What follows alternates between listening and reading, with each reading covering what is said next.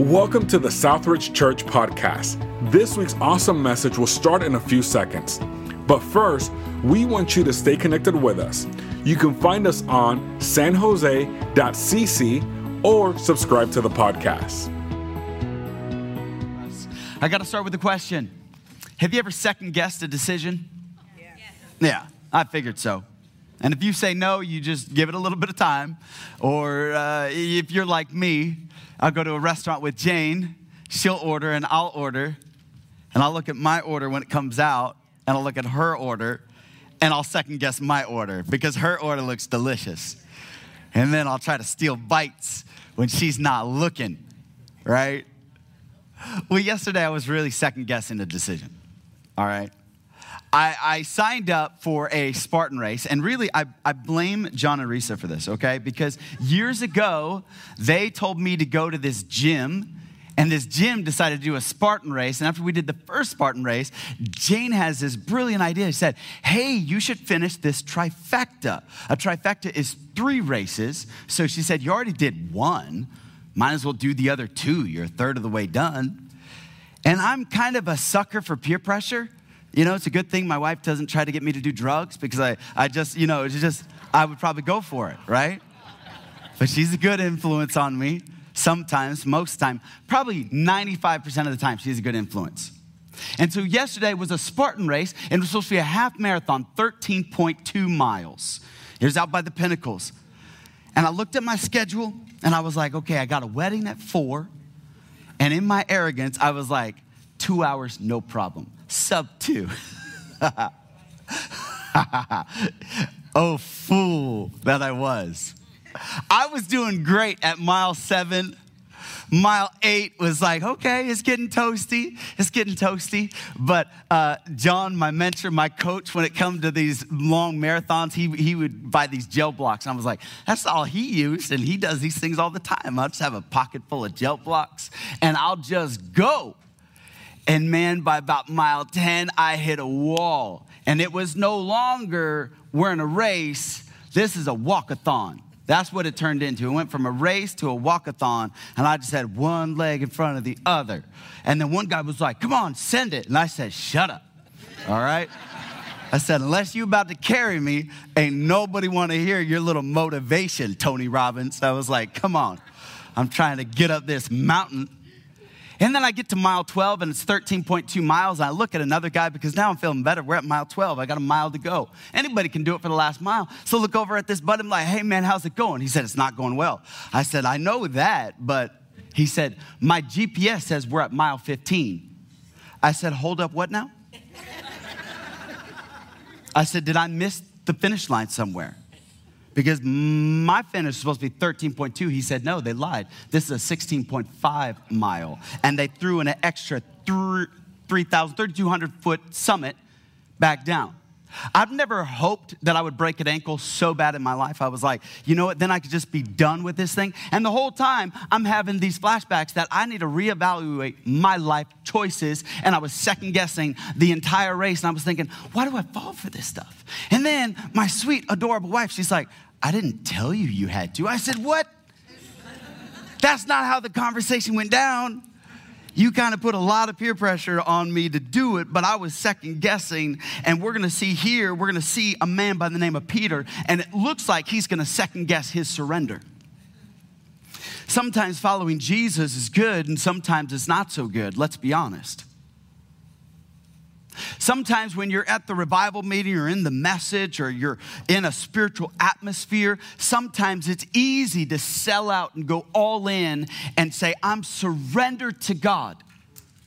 But then there's sometimes when you're sick, you lose a job, the marriage isn't going well, the parenting isn't going well, the economy's not going well, and you just feel down in the dumps, and you kind of feel like God's telling you, come on, send it, keep going. And you're like, no. I'm second guessing this thing about surrender. Because if we don't talk about this, then you're going to feel hoodwinked, gypped, duped into following Jesus. After all, he did say, take up my cross and follow me daily. However, we kind of think that that's this metaphorical thing that we don't really have to carry any burdens. However, you'll find in the Christian life there are burdens. And so we find ourselves meeting the apostles. A little backstory on John chapter 21. It's kind of, this chapter, it's kind of like at the end of the movie, they have those post-credit scenes. That's John 21. The book of John really ends in chapter 20. However, the writer John really, for whatever reason, wants to throw a little shade at his boy Peter. And so let's pick it up in verse number 1. Here's what the word of the Lord says. Later, Jesus appeared again to the disciples beside the Sea of Galilee. This is how it happened. Several of the disciples were there: Simon Peter, Thomas, nicknamed the twin, Nathanael from Cana in Galilee, the sons of Zebedee, and 2 other disciples. So you have 7 of the remaining 11 disciples, because Judas has already committed suicide and has died. So 7 out of the 11 have decided something. Notice what they decided. Verse 3, so Peter said, I'm going fishing. The rest of the group said, we'll come too. So they went out into the boat, but they caught nothing all night. At dawn, Jesus was standing on the beach, but the disciples couldn't see who he was. He called out, fellows, have you caught any fish? No, they replied. Then he said, throw out your net on the right side of the boat, and you'll get some. So they did, and they couldn't haul in the net because there were so many fish in it. Then the disciple that Jesus loved said to Peter, it's the Lord. When Simon Peter heard that it was the Lord, he put on his tunic, for he had stripped for work, jumped into the water, and headed ashore. The others stayed in the boat and pulled up the loaded net for the shore. They were only about 100 yards from shore. When they got there, they found breakfast waiting for them, fish cooking over a charcoal fire, and some bread. Bring some of the fish you've just caught, Jesus said. So Simon went abroad and dragged the net to the shore. There was 153 large fish, and yet the net hadn't torn. Now come and have some breakfast, Jesus said. None of the disciples dared ask him, who are you? They knew it was the Lord. Then Jesus served them the bread and the fish. This was the 3rd time Jesus had appeared to his disciples since he had risen from the dead. After breakfast, Jesus asked Simon Peter, Simon, son of John, do you love me more than these? Yes, Lord, Peter replied. You know that I love you. Then feed my lambs. Jesus told him. Jesus then repeated the question, Simon, son of John, do you love me? Yes, Lord, Peter said. You know that I love you. Then take care of my sheep, Jesus said. A 3rd time he asked him, Simon, son of John, do you love me? Peter was hurt that Jesus asked him the question a 3rd time. He said, Lord, you know everything. You know that I love you, Jesus said. Then feed my sheep. Let's pray. Gracious Heavenly Father, we know that your word will do the work to which you desire it to do. So I just pray that the truths found in this text would help us. I pray for those that may be on the fence right now, second guessing their surrender, ready to just kind of walk away, throw in the towel, call it quits, and say, I gave it a good shot, I gave it a go, but I'm done now. I'm ready to walk away and do something else. I pray that this testimony would call them back to you. In Jesus' name I pray, amen. Scholars are on the fence about exactly what is happening here, because from the time Jesus was resurrected from the grave to the time he ascended up into heaven is 40 days. And during that 40-day time span, Jesus only saw the disciples 3 times. That may seem like a lot. You and I probably don't often get to visit our family and siblings as much as we'd like to. So 3 times in a month and a half, you're like, that seems good. However, you got to understand something. Prior to Jesus' death and burial and resurrection, these 7 men had spent the last 3.5 years with Jesus every day. So you go from 3.5 years in a relationship to all of a sudden, it's kind of, your texts are now being left on read. So Peter and the scholars are kind of debating, did he go back to fishing as a way to say, I quit on being a disciple, I'll go back to what I know, and I know fishing? There's another group of theologians who would say maybe he just wanted to fill the time in between when Jesus was going to come, because Jesus had told them, meet me in Galilee. So maybe they were just busy doing whatever. We're split. However, I think as we discover and we'll read in the text, I believe the former is more true. I think at this point in Peter's life, he is now back where he was in Luke 5, where we began the series. Because in Luke chapter number 5, it's the identical miracle. They had fished all night, they had caught nothing, and then Jesus comes and asks the question, have you caught anything? And at that moment they say, no, we haven't caught anything. And then Jesus says, let's launch out into the deep, let down your nets, and let's catch some fish. It's almost a mirror miracle. But then something that Peter says, Jesus doesn't say it, Peter says it in Luke 5. He says that he then forsook all to follow Jesus. It doesn't look like he had forsaken all to follow Jesus if he's going back to fishing. The temptation when it comes to following Jesus all out is the temptation to second guess our surrender and to return to the routine. Because that's what Peter did. He said, I'm going to return to what is familiar. I'm going to return to my routine. I'm going to get back to what I know best. You see, he had a calling on his life. The calling was to go into the world and preach the gospel. That's the calling that was on Peter's life. Now, if you don't understand the terminology of calling, I would say that I have a calling by God to plant a church and pastor. That's a calling that's been placed on my life. Your calling could be that you're an entrepreneur. Your calling could be that you're a stay-at-home mom. Your calling could be that you are to be a Christian businessman or woman. Your calling could be to be a Christian school teacher. Your calling could be to go out in the secular world. But I believe everybody has a calling. You could call it a purpose. And here we see Peter choosing to go back to his career and leave the calling. Because he was called to preach. He was called to tell people about Jesus. And you would think now that Jesus has triumphed over the grave, that Peter has seen him, the relationship has been restored, you would think Peter would be more fired up now than ever. Why after the resurrection is he talking about fishing? You just saw the greatest miracle of all time. Jesus resurrected over the grave. And the angel specifically said, call Peter back. And so in that moment, Peter, he's saying, God still wants me. God still has a plan for me. And yet now he's going to go fishing. I find that sometimes when we choose our career over our calling, we miss something. And I was thinking, why do we go back to old things and old ways of thinking? And I want to say this, first of all, we go back to things that we can find. We go back to things we can find. You see, the word for forsake that was used there, that word is the Greek word aphiame, which means to yield up.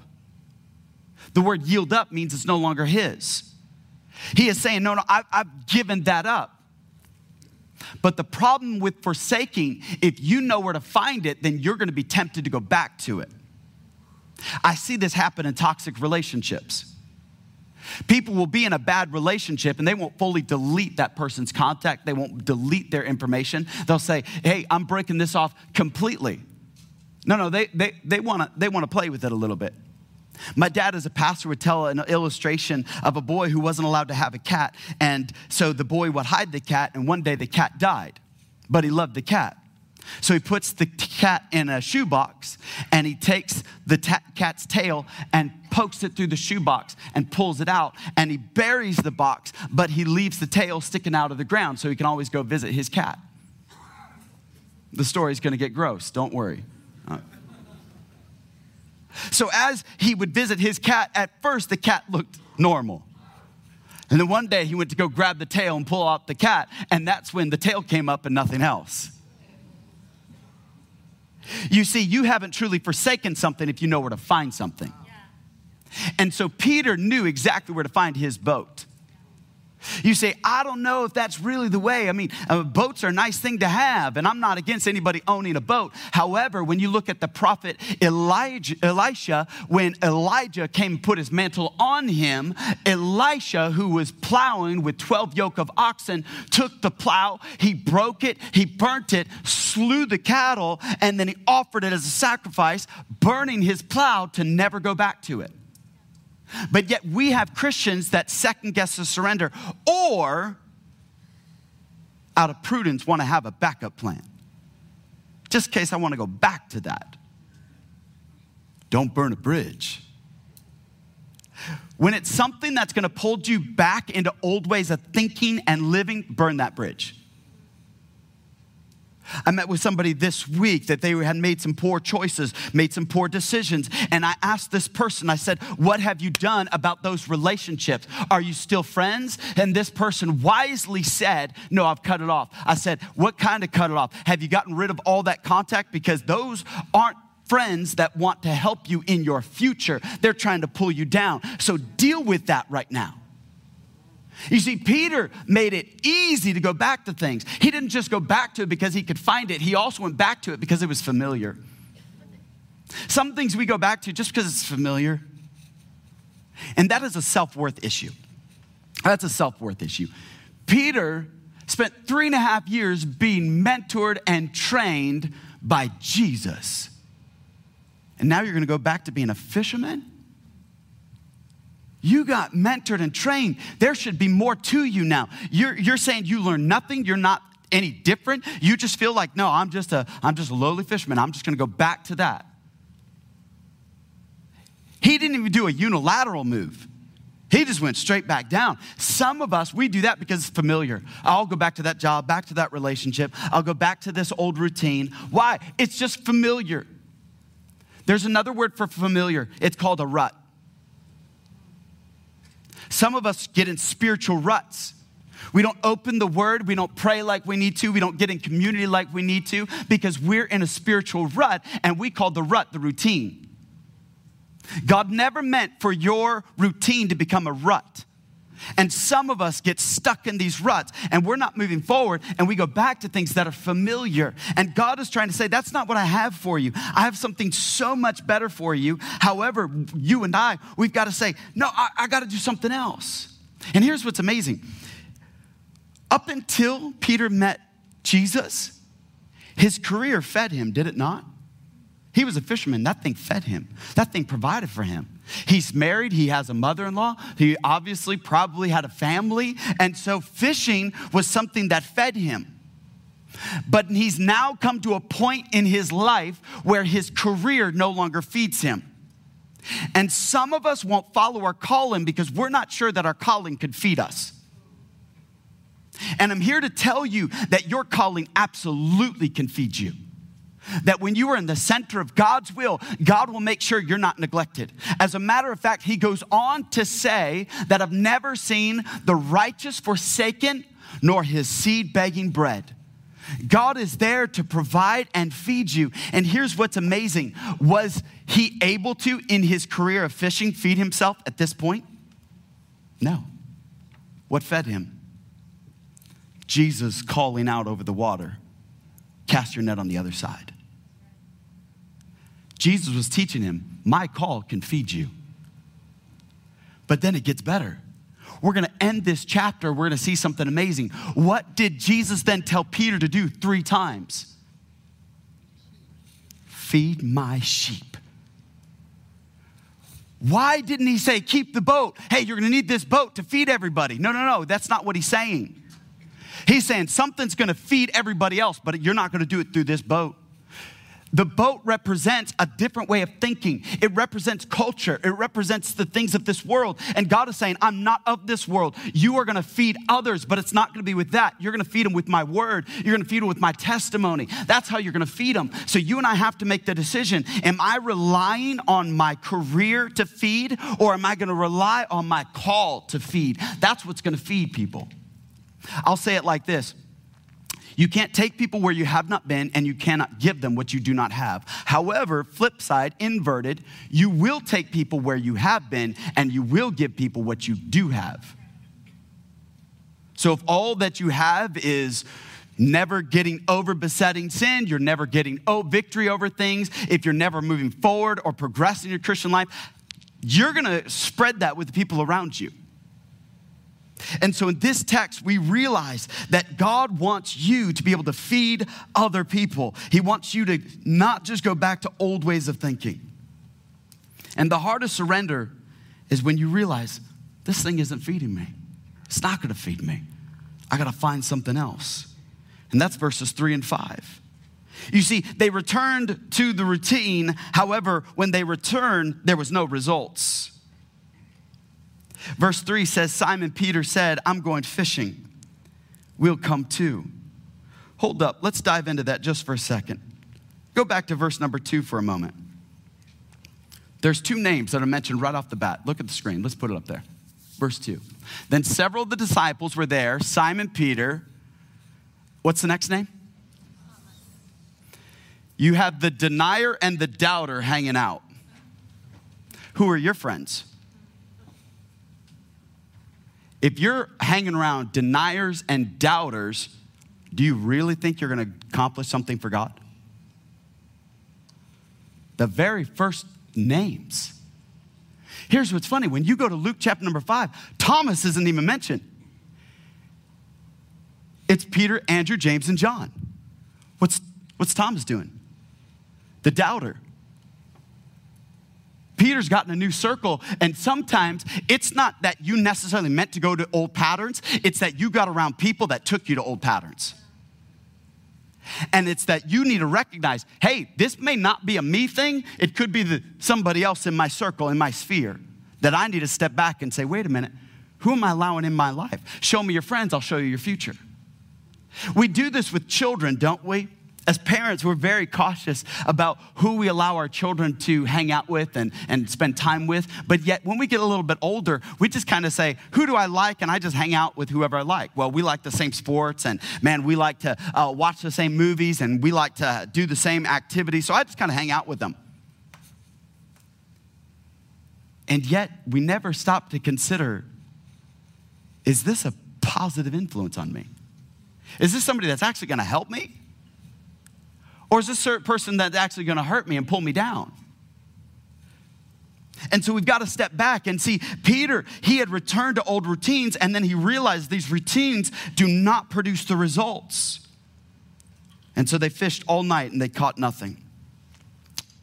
Verse 4, at dawn, Jesus was standing on the beach, but the disciples couldn't see who he was. He called out, fellows, have you caught any fish? No, they replied. Verse number 6, then he said, throw out your net on the right side of the boat and you'll get some. Some of us, we're tired of working all night and having nothing, aren't we? Struggling and having nothing. Praying and having nothing. Going to church and having nothing. Working at our 9 to 5 and having nothing. Working at our relationships and having nothing. We're tired of putting in the effort and the work and still having nothing. And if you're here this morning and you're discouraged because it feels like nothing is working in your life and you don't know what to do, I'm here to tell you the blessing in this passage, the thing that rocked me, that helped me, was the fact that Jesus asked them, have you caught anything? And I believe because Jesus knows all, that he knew the answer was no. And what does Jesus do? The very next verse, he says, cast your net on the other side, you're going to get something. My friend, listen to me this morning if you can. Jesus notices when you have nothing. He notices. Maybe you're struggling in a relationship. Maybe your heart is empty right now. And maybe you feel like nobody loves, nobody cares, nobody sees that quiet desperation that I'm going through. And I'm here to remind you that yes, maybe that is true. Maybe I miss it. Maybe your friends and your family miss it. However, the one great truth of Scripture is that Jesus notices when we have nothing. And that is our hope. Man was going to fail you, but Jesus never fails. He notices when you have nothing. And he doesn't just notice, he steps in and helps you meet that need. He says, cast your net on the other side. So they cast it on the other side, and their nets were so full, and they catch 153 large fish. However, back up. If Jesus would have asked me this question, it was my boat and I'm Peter. Can I tell you just real talk, Bonnie? This is probably what I would tell Jesus, because I've made this mistake sometimes. Hey, Micaiah, how many fish do you have? We're doing okay. They're not biting yet. I might get something. We're working hard. You know, it takes a lot of honesty and humility to say I have nothing. I believe that Jesus didn't do the miracle until they got honest. And I think sometimes as Christians, we don't like to get honest that our marriage is not doing good and say, God, I really need help. I don't think we like to get honest and say, God, I'm actually in a very distant relationship with you. I don't feel close to you. I feel backslidden. I feel so far away. I'm just going through the motions, but there's nothing real inside. I feel no fervor. I feel no hunger. There's no desire for you. And I'm just being honest. And I believe it's in our honesty that's when then God can step in. But when we pretend to be something, God doesn't bless who we pretend to be. And I think sometimes as Christians, we come to church and we will greet somebody and we'll say, hey, how you doing, Rod? And then Rod will be like, man, how was your week? And we're going to be like, oh, it's awesome. In the back of our mind, we're like, it sucked. I went 16 and a half miles up a mountain and I was looking down at everybody else in a nice shaded area drinking Kool-Aid. Instead of just, oh, it is awesome. My knee feels like a softball, but man, it's great. And we do these things. And then people are like, man, you just look like you have it all together. And then one day the post goes on Facebook where you've changed your last name. We're like, wait a minute. They always said they were great. What happened? Yeah, they were great, but they both slept in separate bedrooms. Too real on a Sunday morning? Okay, all right, just too real. We'll back off. We'll be nice. We say, oh, we're good. Didn't your car just get repossessed? Kids are great. Didn't I see you at county visiting them? Or were they visiting you?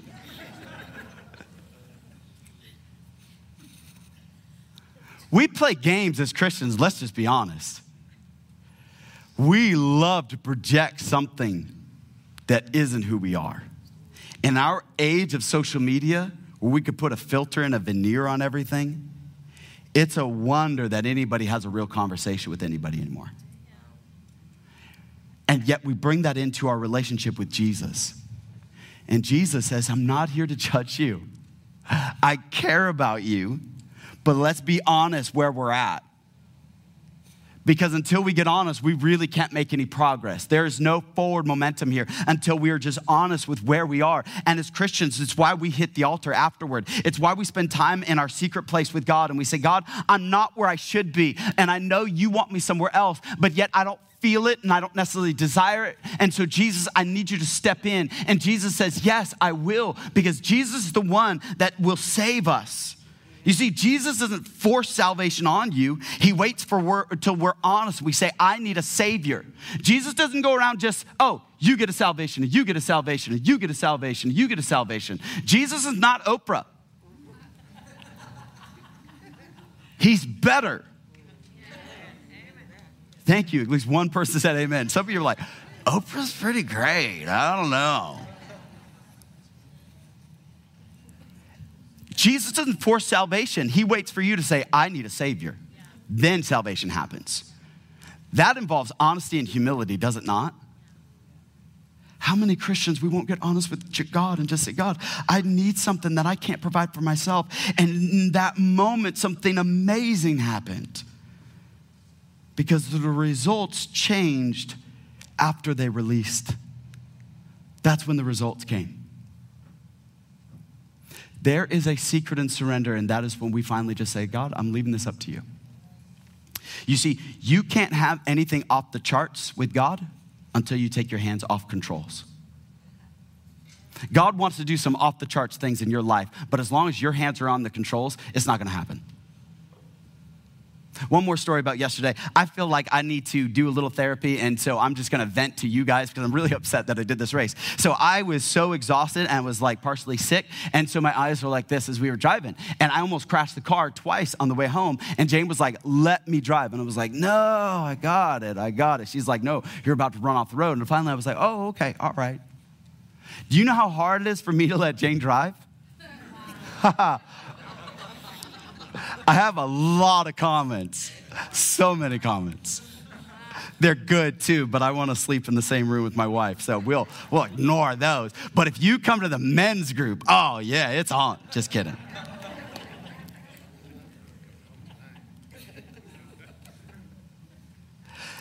Results come after we release.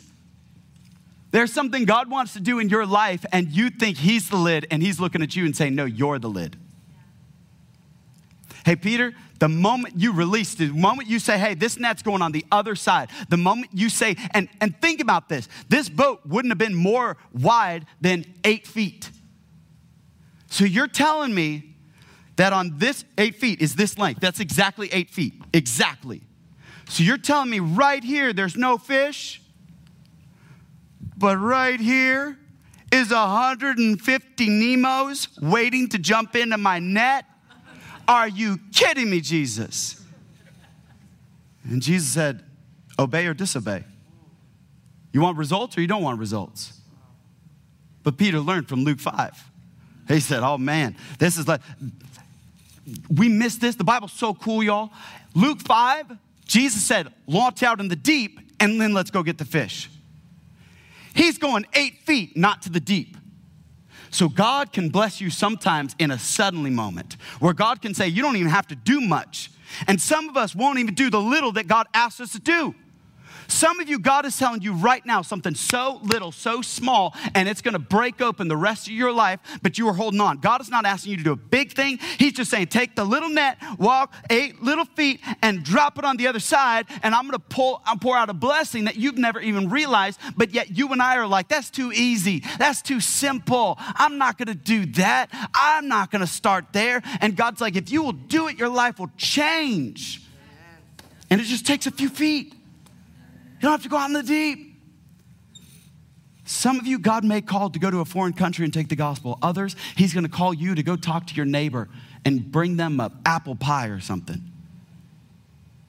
And talk to them and say, hey, if I can ever be a help, I'm your neighbor. But as long as you and I are holding on to the results, we're going to miss out. I don't have enough time to dive into the rest of this passage. We have to close. But I love what Jesus tells Peter at the very end. He says, do you love me more than these? And I've thought about what these mean. What is he talking about? Do you love me more than these? Is Jesus asking Peter, do you love me more than these sheep? Or do you love me more than these disciples? Which is it? Who is there? Because it's either sheep or fish or the disciples. And then Peter says, you know that I love you. But he uses the Greek word phileo love, which is a brotherly love. He knows, yeah, I care about you, Jesus, like a brother. I care. And then Jesus asks a second time, Peter, do you love me? But the word love that Jesus used is not phileo love in the Greek. It's a stronger love in the Greek. It's the word agape, which is a sacrificial, a self-giving love. Jesus said, no, do you love me like that? Peter replies a second time. Come on, Jesus, you know I love you. Phileo, brotherly love. And then Jesus asks a third time, do you love me? Agape. And finally, the third time, Peter gets it. What was Jesus doing? 3 times, Peter denied. What Jesus wanted to walk Peter back through is not walking back through any shame or guilt, but he wanted Peter to know what betrayal really felt like. Because 3 times Peter had betrayed him. 3 times he had rejected his love. Because Jesus is telling him, go feed somebody, but you can't feed anybody if you haven't received the love. I can't give you love if I have no love in my heart. And sometimes as Christians, we can be very unloving. And when you ever meet an unloving Christian, understand it's not because they're hateful. It's because there's no love in their heart, because you can't feed people out of your career, but you could feed people out of your calling. And out of your calling, that's when you'll be able to feed others. That's where it's going to happen. And so as Christians, we've got to step back and say, Lord, I want to be able to bless others. I want to be able to love others. And then Jesus says, then you got to have the love in your own heart, because you can't give what you don't have. And so this morning, the challenge is this. If you are second guessing your surrender, are you ready to settle it once and for all? Can we stand with heads bowed and eyes closed?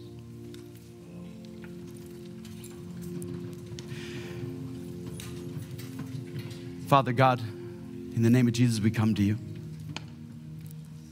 Not in our own strength, not in our own wisdom, not with our own plans, preferences, but we're sitting here, and I pray that we would have the honesty of a Peter to say that we've caught nothing, that we're missing something. And in that moment, you take notice that we have nothing.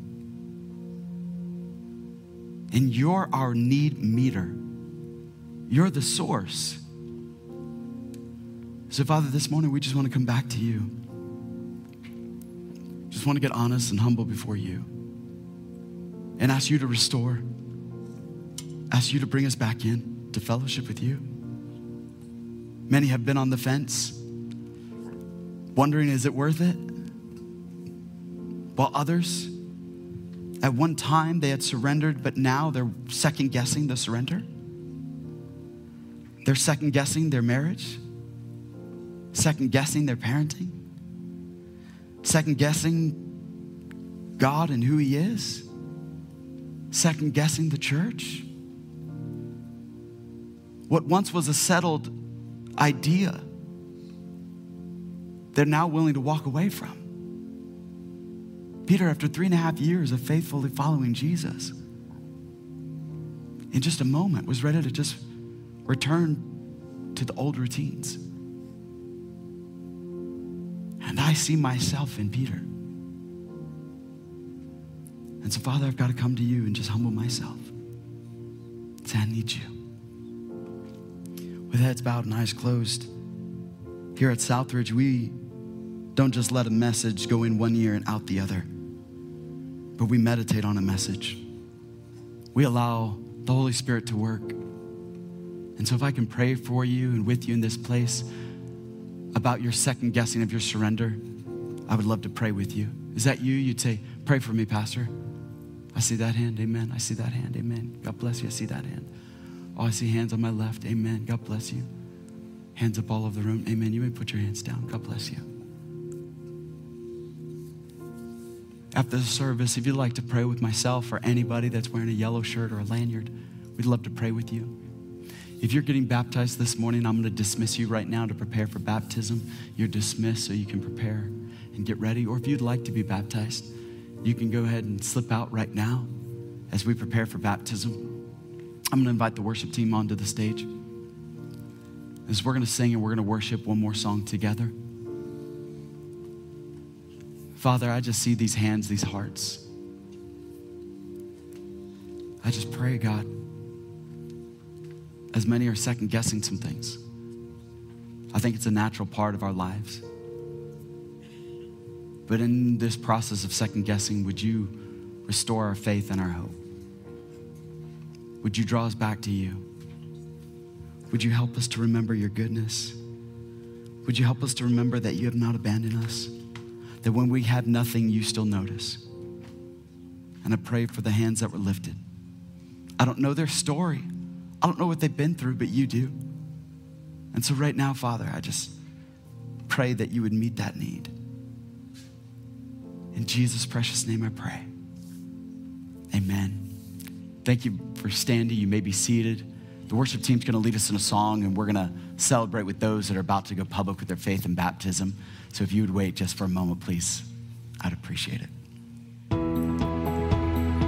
Thank you again for spending time with us today, and a special thanks to those who give generously to Southridge Church. It is because of you that this ministry is possible. And if you want to learn more about Southridge, you can follow us on social media at Southridge Now. If you enjoyed the podcast, you can subscribe or share it with a friend, or even take a screenshot and share it on your social story. Make sure you tag Southridge Church and let it be a blessing to somebody else. Thank you again, and we'll catch you on the next one.